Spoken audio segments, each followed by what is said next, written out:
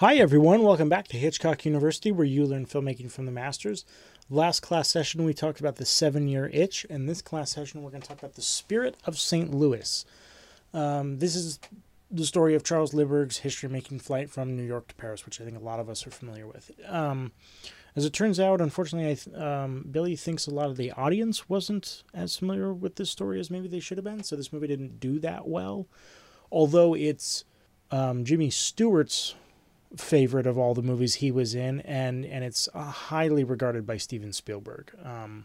Despite the lack of success at the time and the retroactive success later, this film was incredibly difficult to make, and I actually applaud Billy for even daring to do a piece like this, because it seems simple, right? There's a natural story there of a man making history, really trailblazing. It seems like it should work, but there were a lot of things fighting against Billy. Billy says, Spirit was the toughest picture I ever made. Not only was it an exacting period piece, but shooting the aerial scenes was especially tiring, and after a while, boring. We had to use 2 planes for each one shown on screen, one for the ground and one for the air. It took hours for anything to happen. That's from Nobody's Perfect, and that's just the physical and time constraints of making the movie. The real issue is, how do you make a movie about a man by himself in a cockpit? It's not like Castaway, where there's things that he's trying to figure out and he's problem solving and there's story there. This is just a man by himself flying over an ocean for most of it in a tiny cockpit. How in the world do you stretch an entire movie out of that?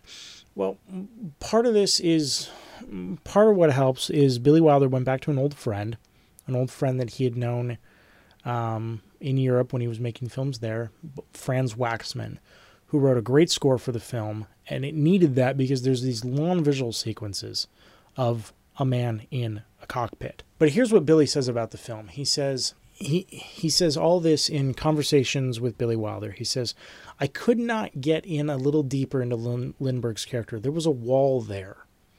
It was understood the picture had to follow the book. It had to be about the flight only. Let me pause real quick for a second. See, Billy knew Charles Lindbergh, and they had many, many conversations about what the film should be, what it could be. But Lindbergh put up a wall, and he said, it's got to stick to these pages in my book, and it only needs to be about the flight, because there was other things that happened in Lindbergh's life later that were very interesting, but weren't something that he wanted revisited on the screen. One of his kids got kidnapped. There were all kinds of things. And so it was understood and taken on good faith that Billy would make this film just about the flight.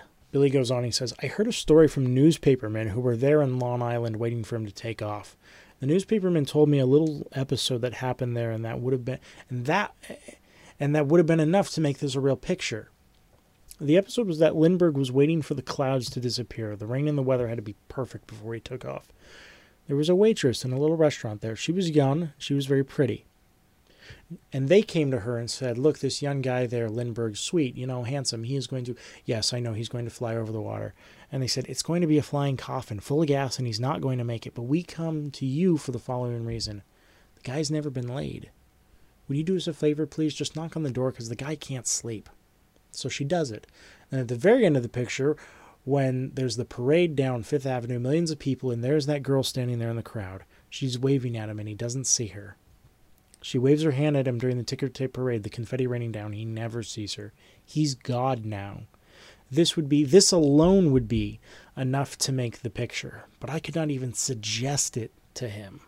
And that was the problem, because Lindbergh limited him to maybe one of the least cinematic settings in movie history. There was no way that Billy could do that, but that would have at least had given a sense of an arc, given a sense of a change in character, change in situation, a kind of a something. This film in many ways is what Tarantino would call a situation, not a story. If you want to learn more about that, I think it's all in the episode on True Romance.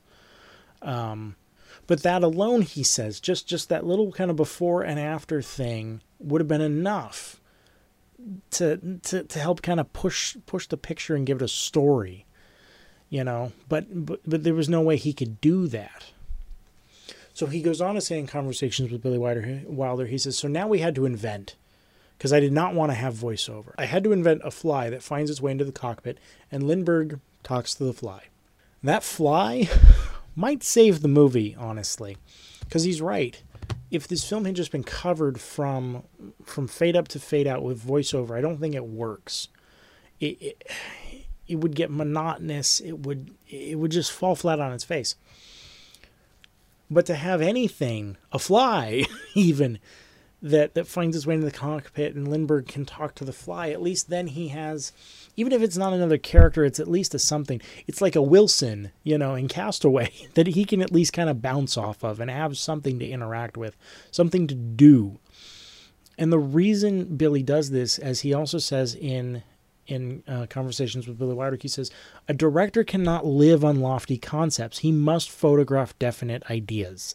That's the thing that is so hard is, you know, very often we want to communicate big ideas when we take on projects, when we go head first into a passion project or whatever.